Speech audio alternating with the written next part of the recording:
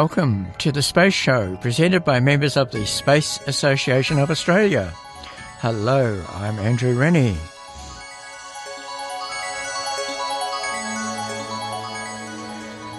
On this evening's The Space Show, Angelo de Grazia of the Space Association of Australia is back. Yes, a sucker for punishment, to discuss the changes to the Artemis Humans to the Moon project.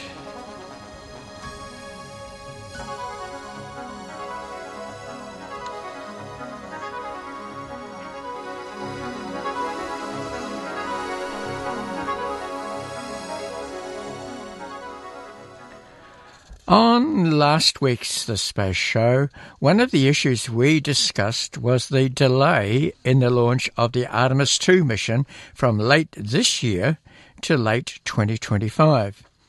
One of the reasons for this was a defect noticed in the heat shield of the Orion spacecraft after the Artemis 1 mission, which was flown in 2022. At a press conference held to discuss the delay of Artemis 2, one reporter wanted to know when the heat shield lost char.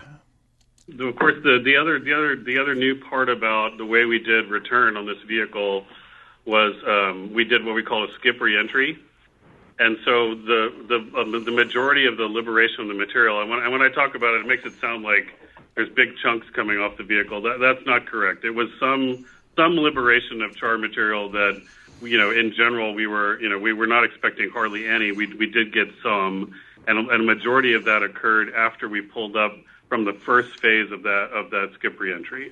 We're still piecing together that overall timeline. Of course, it's very tough based on the assets we had to identify each and every one, but we went frame by frame through every piece of video that we had from Orion and from our external assets to determine when the initiation of that char liberation began, and most of it was after we started climbing out of that the first dive into the skip. Another reporter wanted to know how much material was lost from Orion as it seared its way into the Earth's atmosphere at 40,000 kilometres per hour on its return from its voyage beyond the Moon. We're going to move on to Irene Klotz from Aviation Week. Thanks very much. Irene Klotz with Aviation Week. Could you provide some metric of how much char material was liberated, understanding that most of it occurred after that first pull-up, like what percentage came off versus what maybe you expected to see? It was across the geometry of the acreage of the heat shield. It was very small, localized areas. In fact, interestingly, it would be much easier for us to analyze if we had larger chunks of it, and we was more kind of defined. That's what makes it such an interesting material and physics problem for us to reproduce. But we do have, we have Lockheed Martin on the call, so I'd like to see if Tanya Ladwig maybe has anything she'd like to add. I think the only thing I'd add, Amit, was, we don't know, like you said, exactly the cause of liberation. We're having great results in the testing, and that's why we're doing the extensive ground testing to analyze the data. But there was a healthy margin remaining of that virgin avcoat. So it wasn't like there were large chunks. There was, like I said, a healthy margin remaining of that virgin avcoat. And as you said earlier, the temperature data inside the cabin remained at the expected levels. So if crew were on board, they wouldn't have been in danger. So hopefully that paints the picture of that it wasn't a very large amount at all. Yeah, I think Tanya, the only thing I'd clarify is that we did have margin in the material, but what we're really worried about and why we're spending so much time analyzing this is that, as the geometry of that acreage changes, the flow around the spacecraft changes as well. So we really want to make sure that we understand for future missions under future conditions, if that margin holds up. But yeah, that's a correct. Yes. Yep. Yeah, we just want to make sure that we understand why our modeling didn't predict it, and so that we have accurate modeling for the missions going forward. Our guest on last week's The Space Show was Angelo de Grazia of the Space Association of Australia. Well, since our chat last week, a subcommittee of the United States Congress held a hearing to quiz 4 witnesses about the delays to Artemis. One of the 4 was Michael Griffin, a former administrator of NASA. In my judgment, the Artemis program is excessively complex. unrealistically priced, compromises crew safety, poses very high mission risk of completion, and is highly unlikely to be completed in a timely manner, even if successful. For the United States and its partners not to be on the moon when others are on the moon is unacceptable. We need a program that is consistent with that theme. Artemis is not that program. We need to restart it, not keep it on track, per the subject of this hearing. The Congress should provide specific direction to the executive branch to address this issue. Well, Angelo is back with us again this week to further discuss the Artemis moon landing missions and the precursor SpaceX missions that must be successful before humans can go to the moon. Welcome back to the Space Show, Angelo. Glad to be here, Andrew. And we were having a discussion last week and we got up to Artemis 3. Yes. Just remind us again what Artemis 3 is.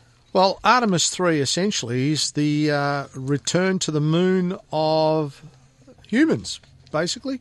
There will be a crew of 4 that will fly to the moon, and they will 2 of the astronauts will go down and land on the moon with a SpaceX Human Landing System rocket.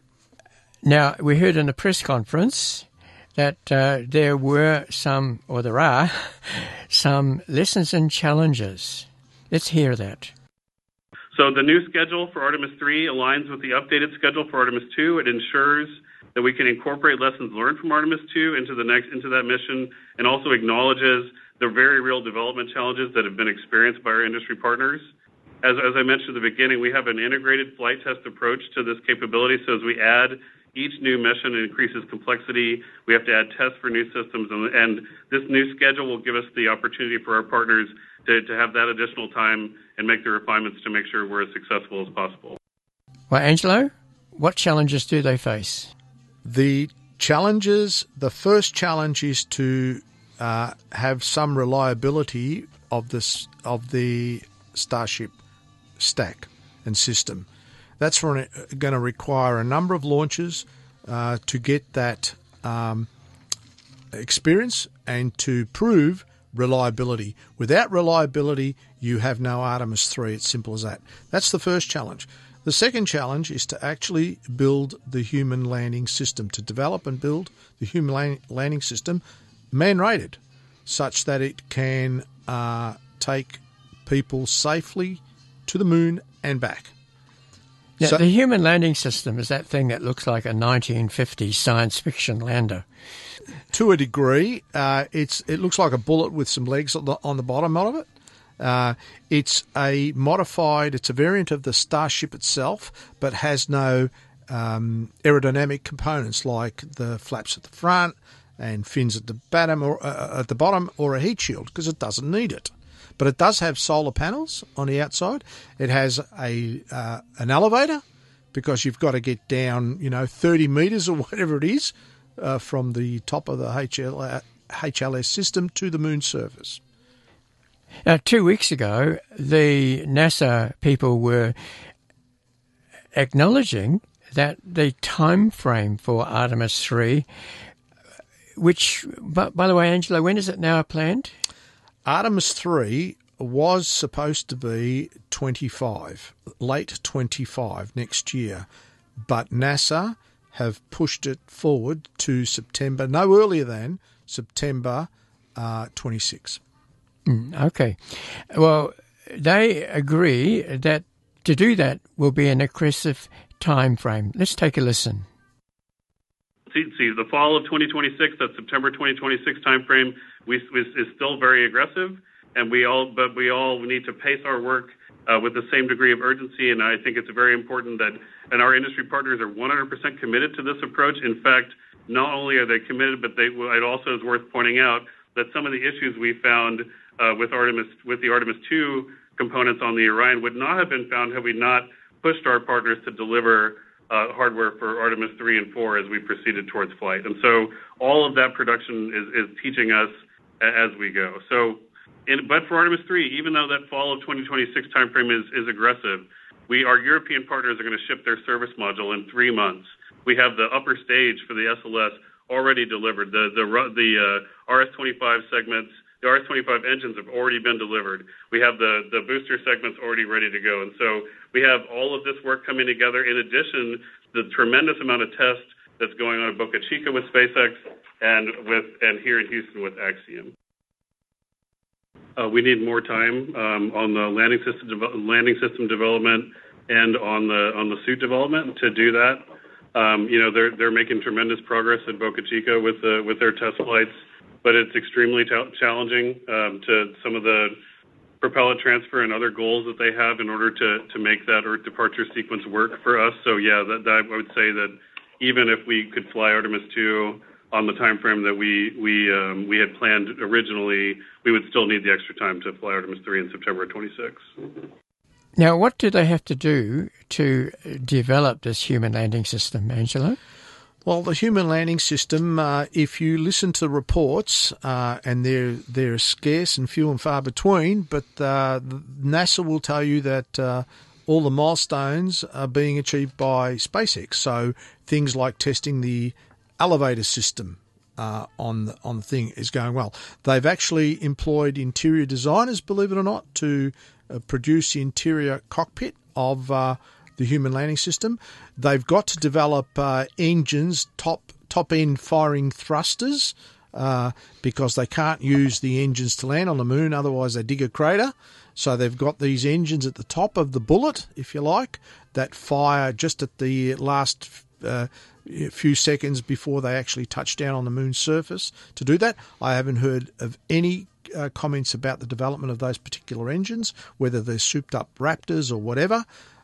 So there's a lot of work to do to prove that that they can build this thing, and the most important is to make sure that the Raptor 2s and there'll probably be Raptor 3s that they'll be using, the vacuum Raptors are reliable.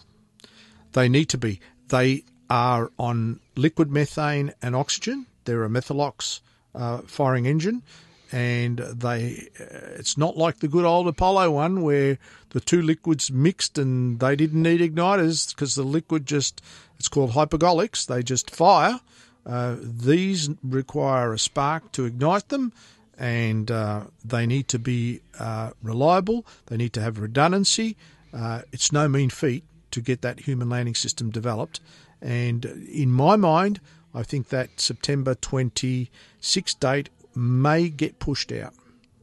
Just to be clear, a rocket engine that's designed to work on Earth, going up through the atmosphere, is different from one that's designed to work in space. Correct. You lose efficiency if you use a rocket engine that is designed to work in the atmosphere, where the atmosphere is actually pressing on the exhaust. If you use that rocket engine in the vacuum of space,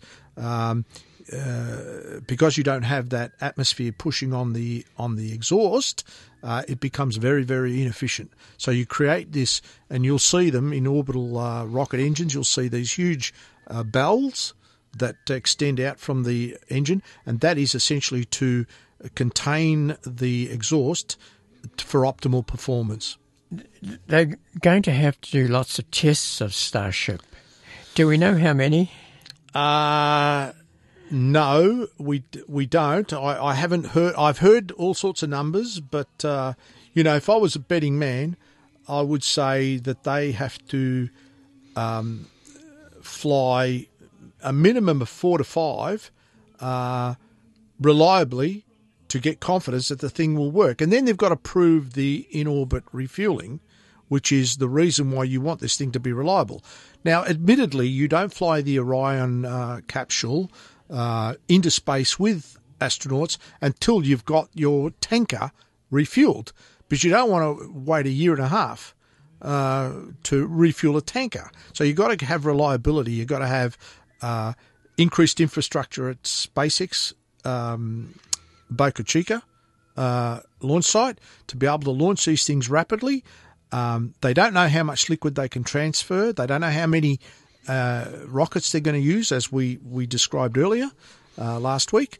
So it's a guessing game. The boil-off in space is going to be quite high because the truth is the tanker is not insulated. Not that I know of. Last week, Elon Musk was saying that the tanker could take up about 10 tons per trip. Does that sound realistic to you? No. The 10 tons is related to the test that they're about to do. I believe they're going to transfer 10 tons from the header tank to the main tank in flight number 3, IFT, integrated flight test number 3, that comes up next month. They're going to have to transfer a heck of a lot more than 10 tons during a refueling exercise. So, and the question is, if you can imagine, they're going to fly the booster, then they're going to fly a refueling component of Starship.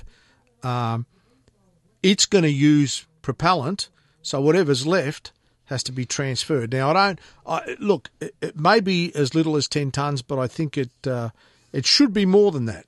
So I'm not quite sure the actual numbers.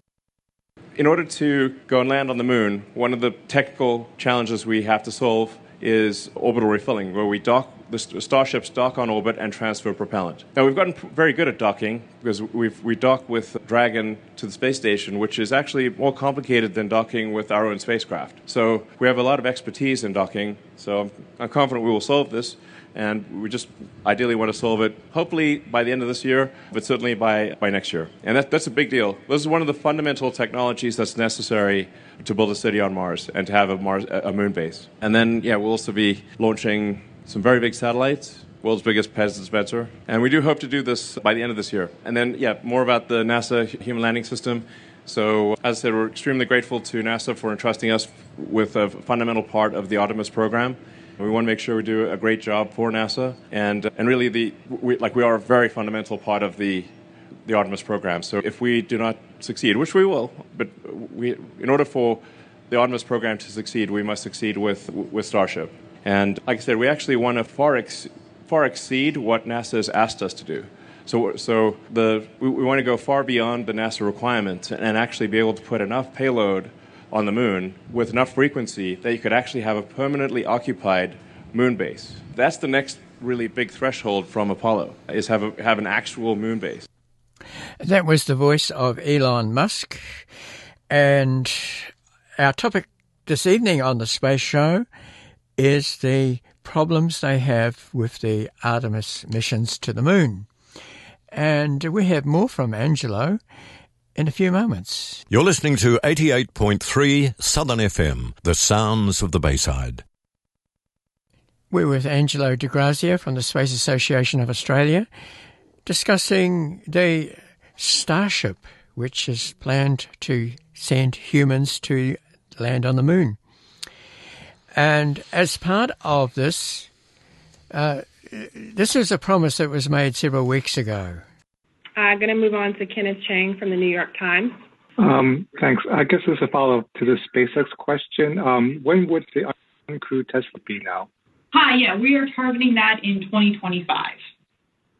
So again, we'll have flight tests leading up to that. We'll be working in close coordination with NASA, but we are targeting that mission in 2025. Under the first Artemis contract, they subsequently won another Artemis contract. In the first Artemis contract, which is Artemis 3, they were required to do a uncrewed flight to the moon to demonstrate their ability. And if this timeline fits, that means that unmanned or uncrewed flight should occur next year. Whether they can achieve that is anybody's guess. Of course, they've got to get one up first, don't they? They've got to get one up, and Elon is quite confident that IFT3, Integrated Flight Test number 3, next month might just do that, because they do plan to get it into orbit. That is now a change from the first two test flights of Starship. Yes, the first two test flights were designed to go into space, but into a suborbital trajectory, which went about 2/3 of the way around the world. Correct. Move on to Kristen Fisher from CNN. Hi, thanks for taking my question. This question is also for Jessica Jensen with SpaceX. Jessica, I'm just curious if you could give us an update on the timing for Starship's third test flight, and if you can confirm if it would or would not include that refueling demonstration on that next test flight. Thank you. Hi. So, yeah, we are working towards Starship Flight Test number 3 right now. We have static fired the booster already. We have static fired the ship. This will not be the mission that does the on-orbit ship-to-ship propellant transfer. So this is just the next series in our iterations of increasing performance and getting to orbit. But we are working towards a tipping point demonstration. So that might be what you're talking about, where the goal is to transfer propellant from the header tank into the main tank. So it's sort of a smaller subset of learning about cryogenic propellant transfer in orbit. From a hardware readiness perspective, we are targeting to be ready in January. And then from an FAA licensing perspective, for getting the license for Flight 3, part of that is closing out the corrective actions from Flight 2. We're on track for that. We're working closely, so we're expecting that license to come in February. So it is looking like Flight 3 will occur in February of this year. This time they're going to fly into orbit, and they're going to do a couple of crucial tests. One is the in-flight transfer of 10 tonnes of fuel from the header tank to the main tank. And the other important thing is they're going to fire their Starship, and this is the orbital component of the stack. They're going to fire their engines to re-enter, and then they're going to test their heat shield. And I must tell you that that's one of the systems I don't have a lot of confidence with. If you noticed the IFT-2 mission in November last year, during flight, a number of those tiles popped off. Now, admittedly, in fairness to SpaceX, they hadn't tested all those tiles by the pull test, right? You grab each tile and you pull on it, like they did on the space shuttles, essentially. On the subsequent orbiter that they're using now, they have done these tests, so they are more confident. But to me, it looks like a fragile system. And if it's one that relies on reusability, quick reusability, where you can't re-inspect the whole heat shield, fragility is not something you want. What's the Starship frame made of? Stainless steel, basically. It is a stainless steel structure, which is more forgiving in terms of thermal loads. It can take a lot more thermal loads. The actual heat shield is tiles covered with a blanket underneath, straight onto the stainless steel. Now, on re-entry, you can't just use stainless steel; it'll melt. Re-entry temperatures are quite significant, so you need a heat shield. But if you lose a tile or two, I don't know what the tolerance is. I have not read any reports about it. What the tolerance is to how many tiles you can lose and still recover the orbiter component, the Starship. 2 weeks ago, NASA officials were asked about their confidence in this new date set for Artemis 3. Let's take a listen. Now we'll take a question from Eric Berger from Ars Technica. So this is probably a question for Jim, but maybe also the Senator. Can you talk a little bit about the confidence that we should have in a 2026 launch date for Artemis 3? This date has moved from 2028 to 2024 to 2025, now to 2026. And, you talk to people in the industry and they don't feel like that's really realistic given all of the work that Amit described and that you described, Jim, that we've got ahead of us. And so is this really an aspirational date? Where there's a low chance, or do you think there's a 50% chance of us hitting this date? It just kind of walk me through your confidence in that date, because it does not seem to be consistent with what I'm hearing in industry. Yeah, thanks, Eric. Thanks for making the time to be on this. It's interesting because we have 11 people in industry on here that have signed contracts to meet those dates. So from my perspective, the people in industry are here today saying we support it. We've signed contracts to those dates on the government side based on the technical details that they've given us, that our technical teams have come forward with. It is, of course, not without risk. I mean, we're moving 2 for crew safety.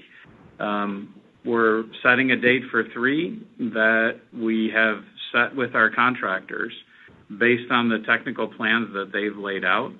All of those technical plans have risks to them. They have risk mitigation associated with them, off-ramping points based on what we learn as we're going through some of those tests. You heard Jessica's great description of what their plans are to get through things to support 3. We also have the spacesuit development that we're on the back end of the preliminary design review for Artemis 3. So what we found out in that review process and their supply chain setup is some of what has also influenced the date. So from what do we have for confidence?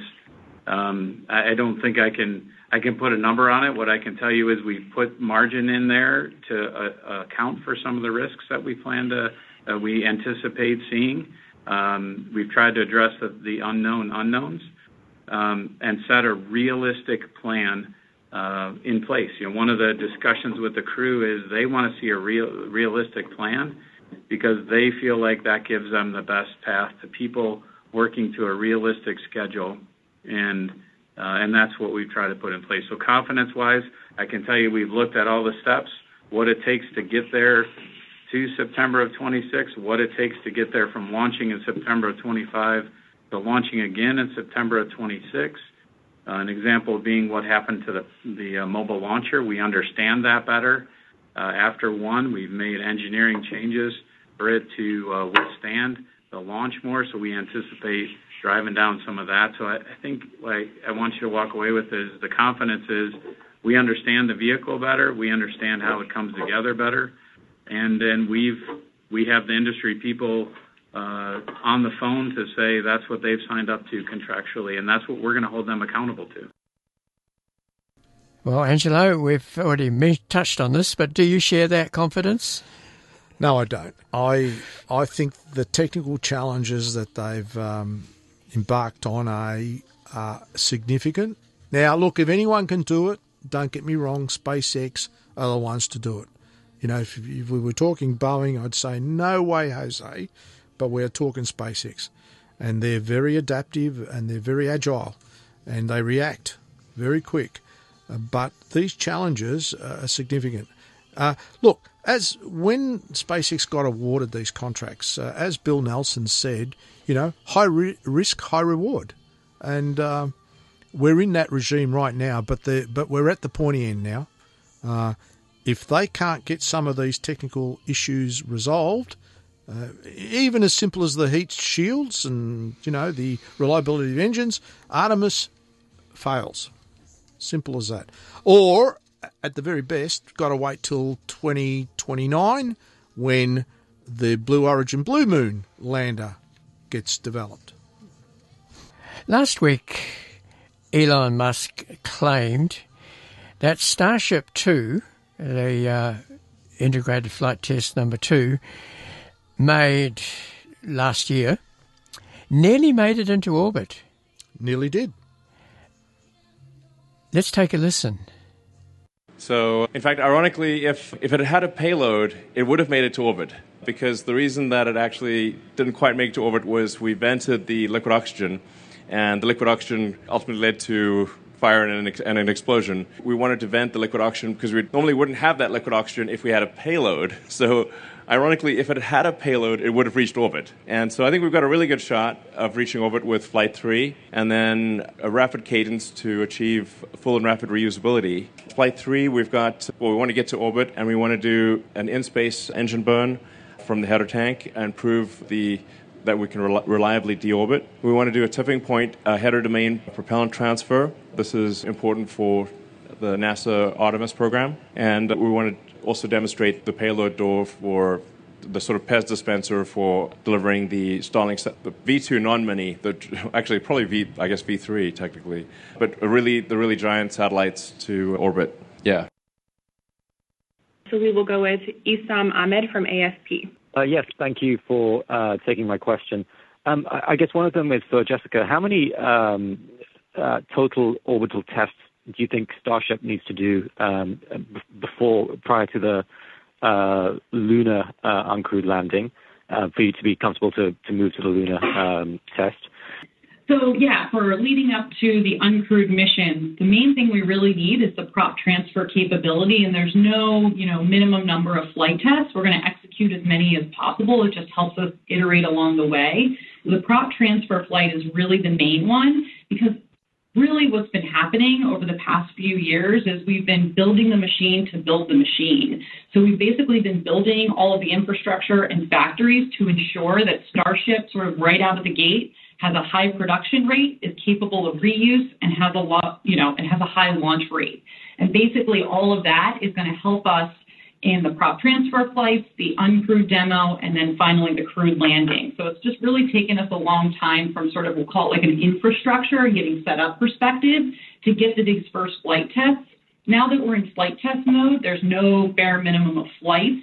It's just as many as we can get to help us iterate a little bit faster. But really, it's prop transfer capability, then the uncrewed mission.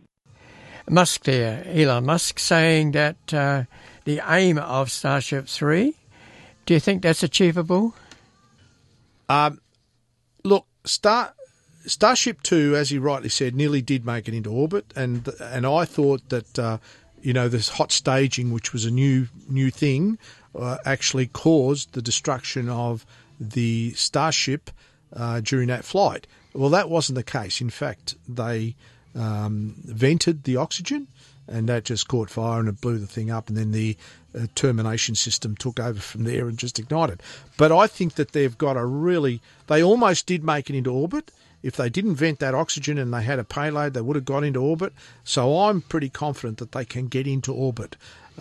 Whether they can recover the booster is another question.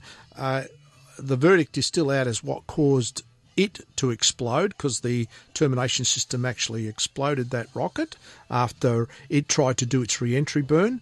So, but I think that they will get into orbit the next time. Confident. In last week's briefing, Elon Musk admitted that refueling is an essential step to Artemis 3. We discussed that last week. And also moving on to moon bases. Let's take a listen. The Starship is more than twice the thrust of a Saturn V. It is by far the biggest flying object ever made. And with some upgrades down the road, it'll actually be, I think, probably over 20 million pounds of thrust. And Saturn V is 7.5. So it'll end up being 3 times the thrust of Saturn, and it's going to fly a lot. It has to fly a lot. So it's going to end up flying several times a day from many different locations in the world. And I think there's a pretty good chance that it does Earth-to-Earth transport as well, because the fastest way to get from one place to another on Earth is, to get from here to the other side of Earth is an intercontinental ballistic missile. But just make sure you delete the nuke and add the landing part, basically. I'm going to move on to Joey Roulette from Reuters for our next question. Hey, thanks. What would it take for NASA to decide to move that first moon landing mission off of Artemis 3 and onto Artemis 4? And just for Jessica, what is Starship's current milestone schedule, including the propellant transfer test, the landings, before it makes that moon landing? Thanks. Got it. Yes. So we are tracking for propellant transfer capability, again, these initial flight tests in 2024, and then continue the learnings into 2025. One of the other missions we have leading up to Artemis 3 that we believe is super important, again, another flight test, is an uncrewed landing to the moon. So again, using Starship to do an uncrewed landing on the moon and then ascending off the surface. Super important to, again, test that before we put people on board, since, yes, as everyone said, crew safety is paramount. So we want to ensure we do as many flight tests as we possibly can, just on the Starship vehicle in general, but also do the uncrewed landing to the moon with Starship before Artemis 3. And to your first question, Joey, I think it's what I tried to say earlier. What are we going to learn on 2 that might make us change 3? What are we going to do from a hardware availability? If the hardware is not going to be there in a reasonable time, then maybe we need to make a change. And then, what else could possibly be out there? Some of the issues that Ahmed put out there, like the circuit issues, we didn't anticipate. So we'll learn from the production of other vehicles as well. 2024 is a whole bunch of development for us. Some of the spacesuit development that we have to go through, the SpaceX flights for the human lander that we have to go through, the continued build of the 2 vehicles. So we're kind of constantly looking at what is going to be there, and what's going to be ready, and what do we need to do to make sure that ultimately we minimize the risk. There's always going to be risk. It's flight test. It's landing on the surface of the moon. But what do we do to minimize that from hardware availability, hardware understanding, and hardware readiness? Well, do you agree with Elon there? Absolutely, because Elon got the first awarded contract by NASA for Artemis 3, provide a lunar lander just to land on the moon. Then they got the second award without competing, in fact, because it was part of the first award allowables, if you like, and so he got that. So Artemis 4 is also a SpaceX human landing systems. Now, they're going to need that refueling without a shadow of a doubt to get to the moon, and they have to use many refueling flights to be able to service a moon base, essentially. But interestingly enough, having said that, SpaceX are using methane liquid oxygen. Now, interestingly enough, Blue Origin, Blue Moon, uses liquid hydrogen, liquid oxygen. And guess what? They rely on refueling as well. So there's going to be a real challenge for 2029 when Blue Origin step to the plate and land on the moon. So how is Blue Origin going to do this refueling? Do we know? There will be refueling capacity. One is there will be refueling capacity through the Spirit module that is an ESA module that will attach to the gateway, lunar gateway.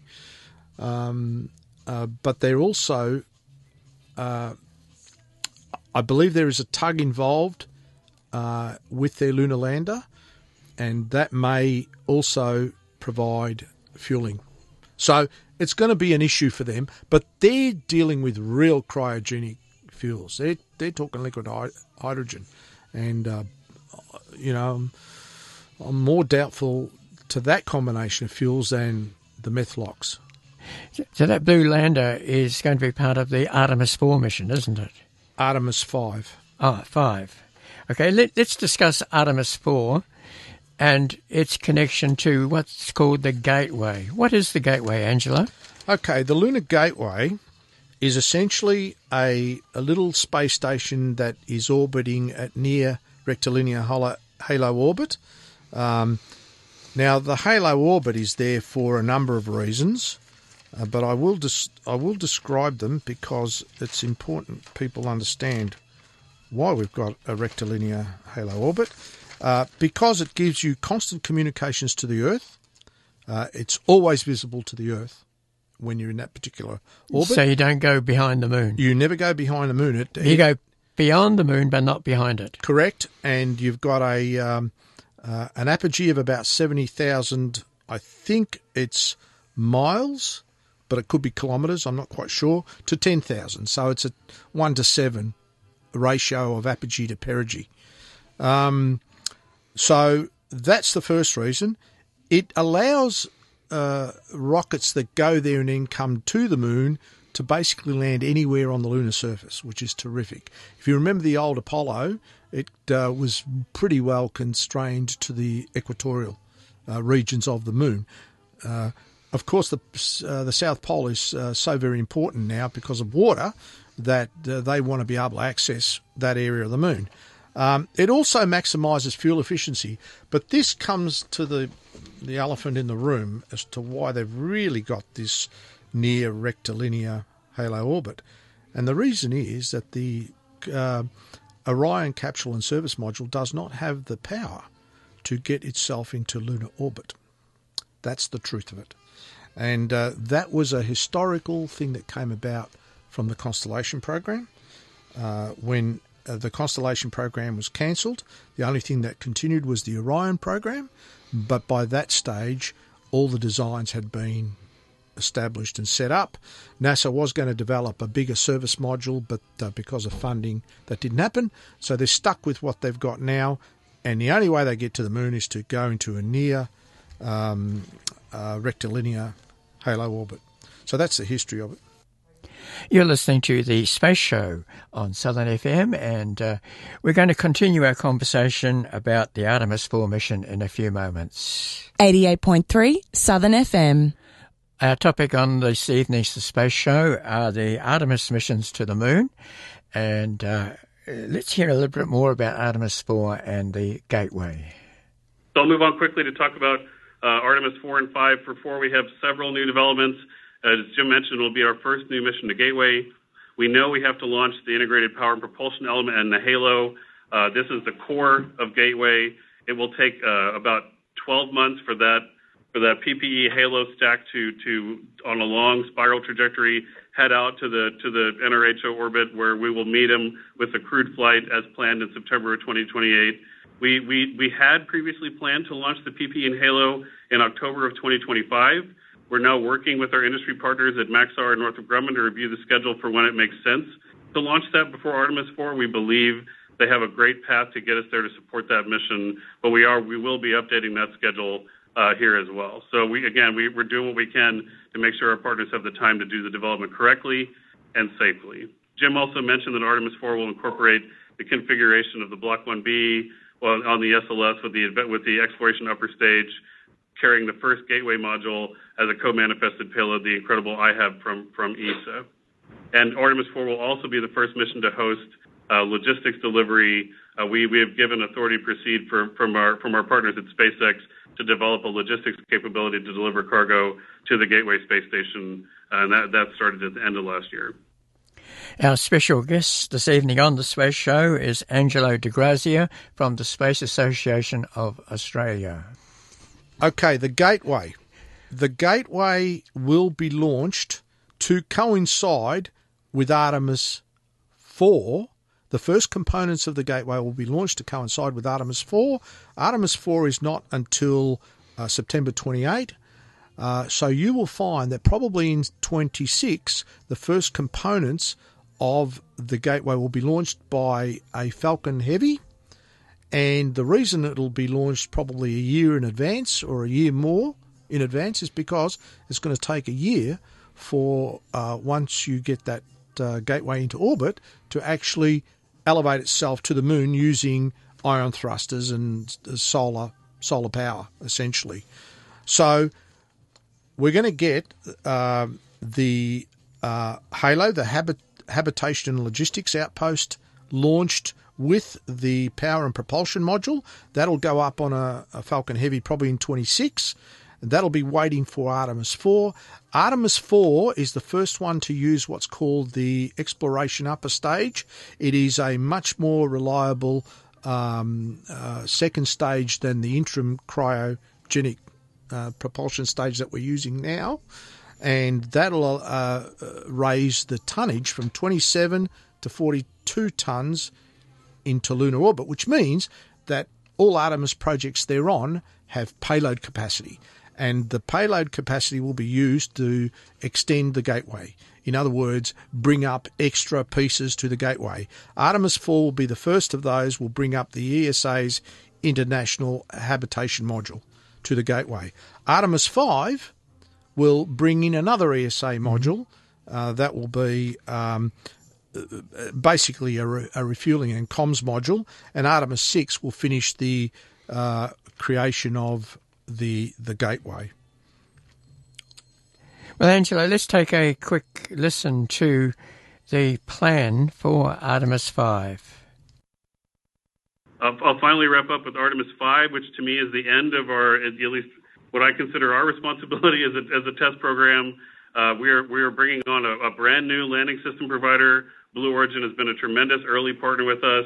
We intend to announce a provider for lunar terrain vehicle services in the coming months. We'll have new Gateway components and a logistics delivery. The administrator pointed out the exciting news of our new partners in the United Arab Emirates that are going to provide an airlock for the core components of Gateway, which after that Artemis 5 and 6 timeframe will complete the core of the Gateway space station. And also, finally, in the last few months, we've asked both of our human landing system providers, SpaceX and Blue Origin, to begin applying the work they're doing on the human-rated versions of the landing vehicles to develop a cargo variant that can land large cargo on the surface, which is a tremendous change from the way we've done lunar exploration in the past. Well, does that sound like a good plan to you? Well, yes. I like the fact that there are 2 lunar landers. Artemis 5 will have the Blue Moon lander. It was a contract that was awarded last year or was it the year before, for $3.4 billion. It's a much more capable lander. The only issue for me is the hydrogen liquid oxygen mix. But to have two landers gives you a little bit of redundancy there. So I think that's a good thing, and they will deliver more components of the gateway. The only thing I've got an issue with is that it won't be till 2029, which will probably get pushed out to 2030. Mm-hmm. One of the surprises at the press conference, a surprise to me, 2 weeks ago, was that the United Arab Emirates is going to provide a airlock to the Gateway space station. Delivery. The administrator pointed out the exciting news of our new partners in the United Arab Emirates that are going to provide an airlock for the core components of Gateway, which after that Artemis 5 and 6 time frame will complete the core of the Gateway space station. Yeah, look, it's great. And, I mean, it's all part of the Artemis Accord, of which Australia is part of that, by the way, because we're flying our, what's it called, Andrew? The Rover. ROO-VER.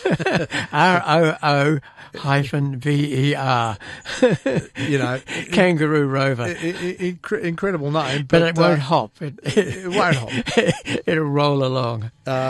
So, it's all part of the Artemis Accord, and everyone's contributing all sorts of components, and UAE are one of them, and they had their agreement ratified recently, a few weeks back, and they will be flying on one of the Artemis missions. It could be, Artemis 5, it could be Artemis 6, depending on the weight and the volume that capacity that they have from the mission. But because they're using the exploration upper stage, they've got a lot of capacity there.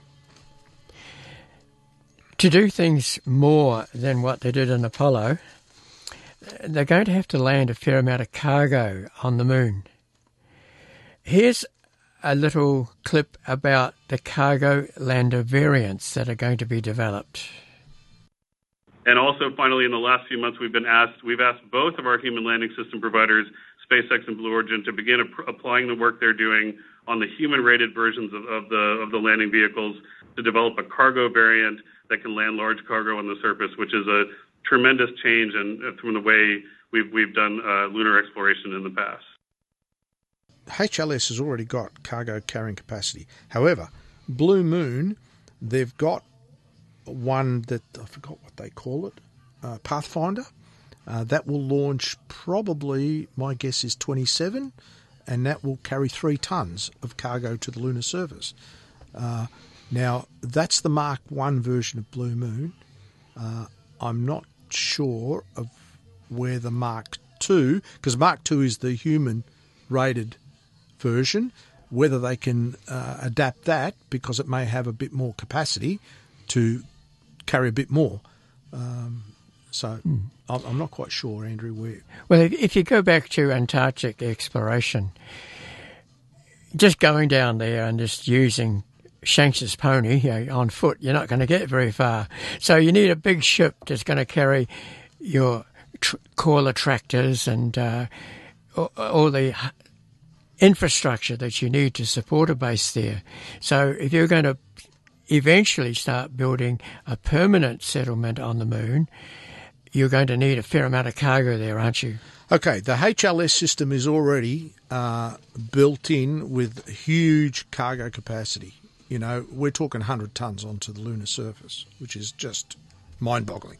The numbers, don't hit you immediately. But that is a huge volume, a huge capacity, and that's already built in. Blue Moon, the first version, which will be Mark 1, will be uncrewed, and it will be the cargo variant, and it will take 3 tons to the lunar surface. That's the first version of it. The second version is the crewed version, and I'm sure there'll be other versions of cargo-carrying spacecraft. But they're not the only ones. You've also got, as part of the CLIPS program, a number of, astrobotics eventually, intuitive machines. All these people are going to build cargo variants to carry instruments to the lunar surface. But the big one is going to be the HLS. If they can get that working, again, quoting Bill Nelson, high risk, high reward. And I know we're talking about the moon, but just to add one little component, if HLS works and Starship works, and they've put all their money on it, NASA have just bought themselves Mars. That's the issue, and that's what Nelson was talking about when he said high risk, high reward. If you can get Starship flying reliably, once you get out of Earth orbit, the solar system is your oyster. And Mars becomes within reach, and it could become within reach in the early 30s with Starship. Anything else we need to raise before we sign off, Angelo?